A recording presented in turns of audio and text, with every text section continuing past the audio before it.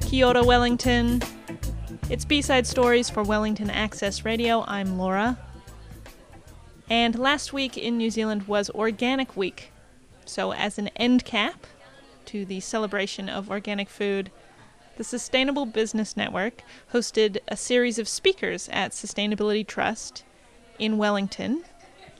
And they spoke about urban farming and how ideas of regenerative agriculture in our communities can make cities climate change ready. So I spoke to some out-of-towners who were at the event who shared their vision and experience of urban farming. So those are the voices you'll hear on the podcast today. I spoke to a man named Bailey Perryman. He's from Cultivate Christchurch. That's an urban farm that gives work experience to youth from disadvantaged backgrounds.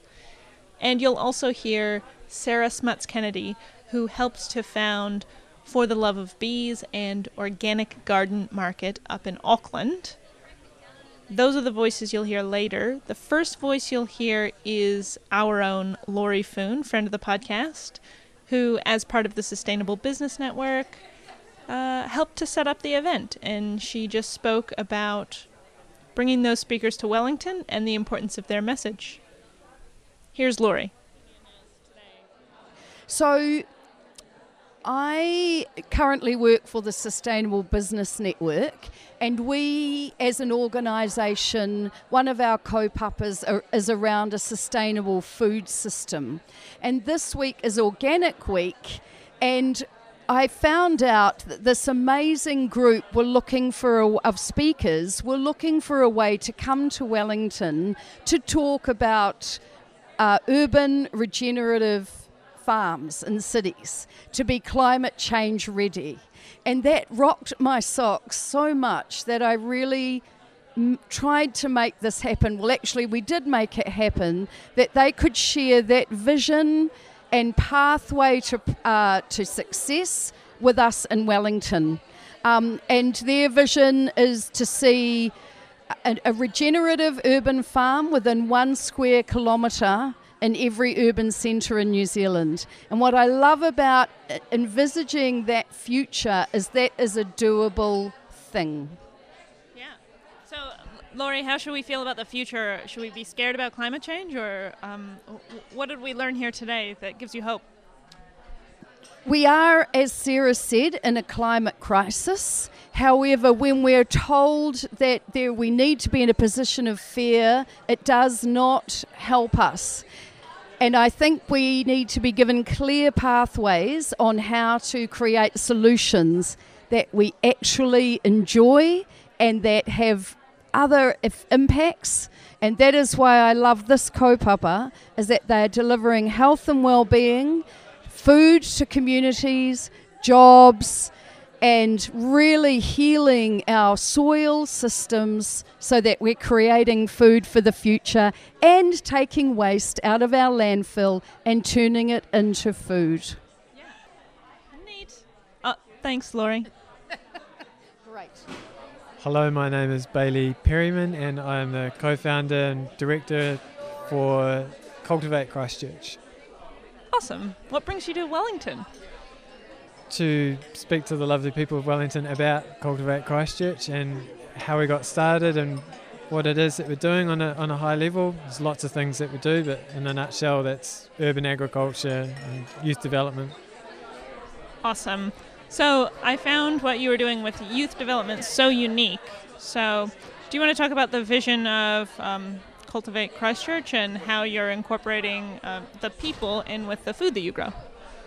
Yeah, so I think what makes it unique is, and this is what our young people tell us, is that just a farm by itself would be quite a mundane workspace for them, and just another youth program would be exactly that. Here's another service trying to fix me. When you put those things together, it creates something that's dynamic and inspiring and engaging. And it's also creates a space where we can really open up conversation around just by spending time alongside each other working. towards something that is bigger than any of the individuals involved. That towards the purpose of to grow food and to get that to our customers and to our community. That opens up a space to form a relationship, to really go into a deeper place, to understand what's going on in each other's lives and how we can remove any of the barriers and work towards the goals. How do the young people that help on your urban farms find your organization? It's a really good question. They, in their words, they find it a safe place. It's often the only safe place they have in their life. These are typically the young people we're working with intensively. Will be a combination of homeless or in the mental health system, experiencing acute mental illnesses, in the youth justice system, so being treated like a criminal, often sometimes for quite actually fairly low level crime, and that they need work, they've been kicked out of school.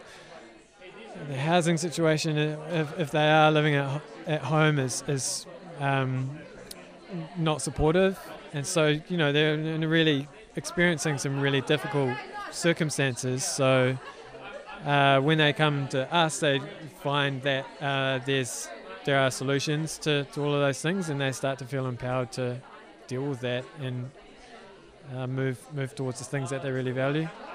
Yeah. You think there's an opportunity for similar models in Wellington and around New Zealand?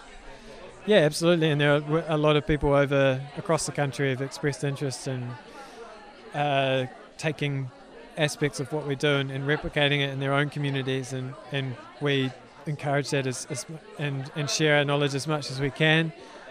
It's ultimately down to the individuals who want to lead those projects, or the groups who want to lead those projects, to make sure that what they're proposing is relevant for their community, and it's actually what the community is asking and needs, and work on the strengths of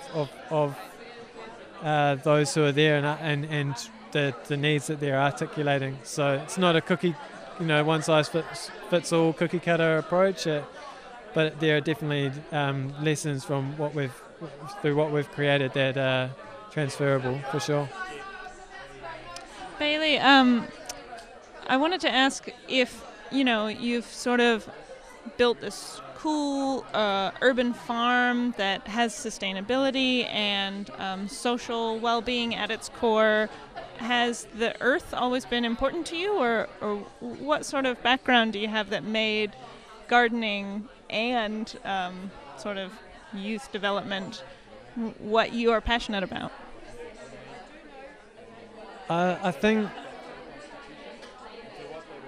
the obvious answer to that is that kind of where I am today is a sum of all of my experiences across my life. But just in short, my dad always had me and my brothers outside picking plums off the ground and processing them and chopping wood for fire and making compost. And so I didn't really know it or appreciate it at the time, but I was brought up and just doing those things, and eventually I found my own the own kind of locus or center of my own interest and inspiration in doing those things.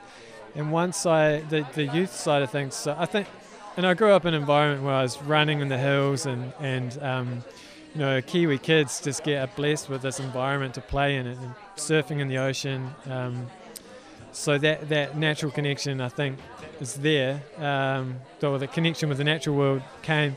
The inspiration for the youth work side of things was mostly, for me, inspired by going through university, learning all the challenges, wanting to go out there and make an impact, and then finding it really hard to actually find a place for myself to do that, and having to justify wanting to do something that I saw as inherently good in my community. It was really hard to make a livelihood doing that. So then I realized I could create opportunities to achieve that not only just for myself but for others. So kind of just focused on now just creating space that is creates opportunities for young people to really unleash their potential. Thank you for coming and sharing your experiences in Wellington. You're welcome. It's an honour. Are you ready to start? Yeah. So just say your name and introduce yourself. Hi, I'm Sarah Smuts-Kennedy, and I'm an artist and a biodynamic gardener and the vision holder for the Love of Bees. Sarah, what brings you to Wellington? Well, actually, I'm from Wellington. I was born and bred in Eastbourne. So it's really fantastic to be coming back here and doing some work here. I'm the vision holder for the Love of Bees, as I said, and we have been working for the last 3 years to conceive of a concept that we could share easily around how urban farming could be considered to be climate change ready infrastructure. And so we've come to Wellington today to bring some real live stories of projects that are attempting to do that, bring some of the data, bring some of the scientific experts, so that we can all start collectively up and down the country imagining how we could be generating an urban farm and living compost hub every 1 kilometre in our cities as part of the rollout over the next 3 years that is going to enable our cities to become climate change ready. What will it look like in my neighborhood in this future where there's an urban farm every 1 kilometre? Will my day or my food sources be different? Yeah, absolutely. Well, for a start, you won't necessarily have to put your food waste out on the curb. You'll be able to collect it in your home and maybe your 20-litre bucket. And then walk down to your urban farm. You'll be able to walk. You could ride if you wanted to. You ride a bicycle, of course. Ride a bicycle, that's right. You'll be able to hand over your resource to help you grow more food, and you'll be able to buy your vegetables at the very least from a local source. So you'll know that you are a closed system within your local community. The other thing is that you probably will be gathering there. You'll be walking past there at night, you'll be witnessing your food being grown, you might even stop in and do some volunteer hours, you might choose once a week or once a month to go and do some time banking there, to learn some skills there. It's going to look beautiful, so the city's going to look incredibly beautiful because we're going to have a lot of biodiversity, a lot of flowers, a lot of green. It's going to be cooler. It's going to be these communities tend to socialise around these spaces, so you're going to know probably a lot more people in your community than you currently know because you've met them randomly going to the space. You're all going to the space. You are probably going to be feeling really kind of happy because it's such a, you feel really connected to nature. We know that the closer you are to nature, there is, I'm not making that sort of stuff up. You tend to feel quite optimistic. So I think our cities will look very beautiful. They will be walkable. You won't have to, if you run out, you won't have to buy a lot of food all at once because you'll just be able to drop down to your urban farm within walking distance, even if you live in an apartment, to, think about, what am I going to cook tonight? I could go and buy some food from that farm. Wow. Okay. So I guess this might be a very big question, but what does that interesting and different future have to do with resolving climate change? The best way for me to answer that is that 2 months before Christmas, we started to occupy a site at the top of Simon Street in Auckland, which is really very central. We have 600 square metres. We were meant to have it for 5 years, but at the last minute we got told we would have it for 1 year potentially, and then rolling lease after that. But because we're in artwork, we thought that would be a fantastic time frame to prove how quickly you can actually really turn your ecosystem around. So 2 months before Christmas, there was absolutely nothing in that site. By January, we have photographs of it being very dense vegetation, and all of it food, not just food for human beings, but also food for pollinators, for other insect species that are critical to our ecosystem well-being, but also massive feeders of exudates, sugars, to soil biology. So we had a soil test done before we entered that site, and then we had another soil test done about a month ago, and we have already in less than 6 months added, without bringing material onto that site, 10 tonnes of organic matter, which correlates to carbon on that site. We are starting to, so that's really significant. Now, what's truly significant, if we've been using synthetic fertilisers and other synthetic inputs, it's likely we would have degraded that ecosystem already by 9 tonnes of organic matter. So that becomes very significant. We're just about to start collecting other data sets, and we don't have the funds necessarily to do that. So we are working with universities that we have access to and trying to inspire our professors and our students to partner with us. We will be testing in the coming week the air filtration capacities of that site. So we know in Auckland that we have really dirty air.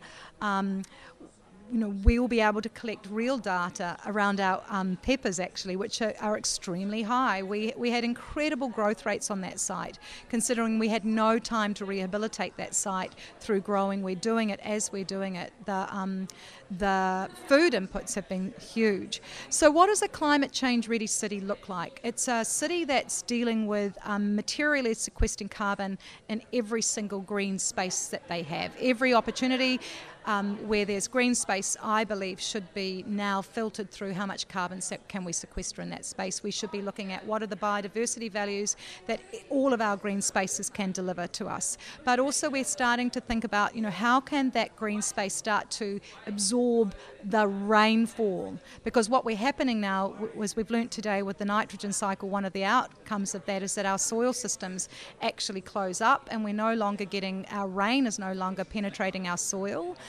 Which means it's not going down into our aquifers, but we're getting runoff.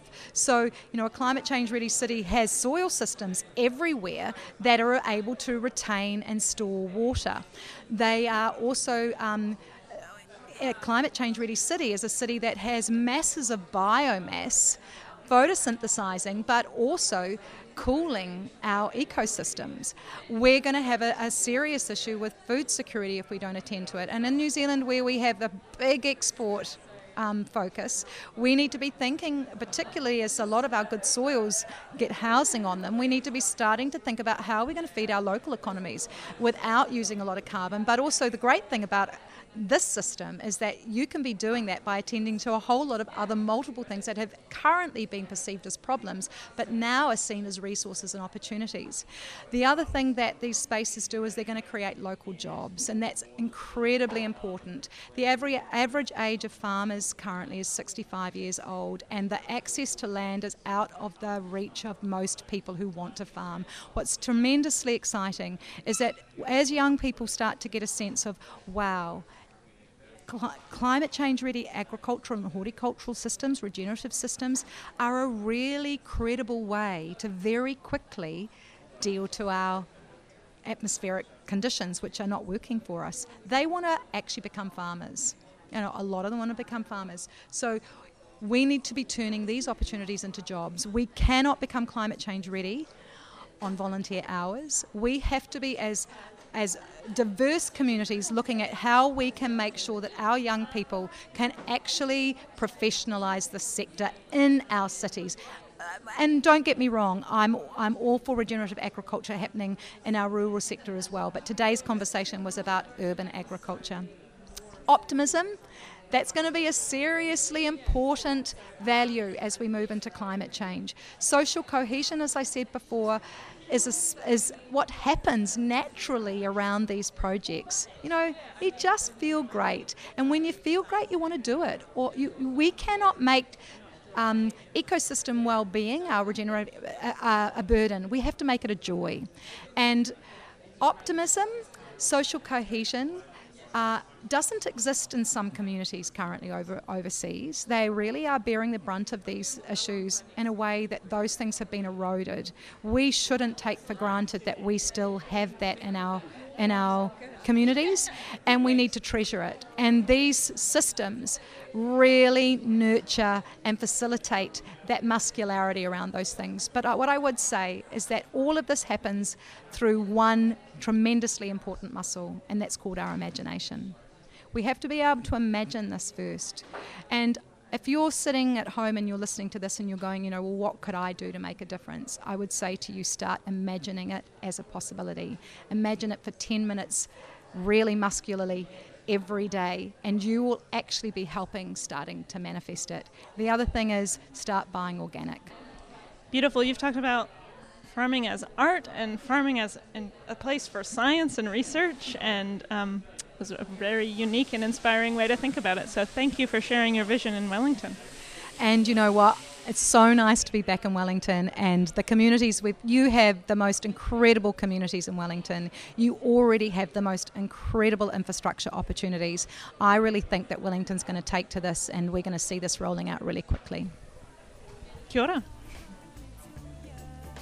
Thank you for listening to this episode. It is totally related to amazing urban agriculture initiatives that are happening right here in Wellington and the Hutt Valley. And you can find interviews about those in our back catalog. So get into your podcasting app or on our SoundCloud page and find Julia Milne from the Common Unity Project and Jen Cooper, who spoke to us about KaiCycle. Those are both in the B-Sides back catalog. So to learn more about the things happening right here in Wellington, you can find it all on B-Side Stories. Thanks for listening.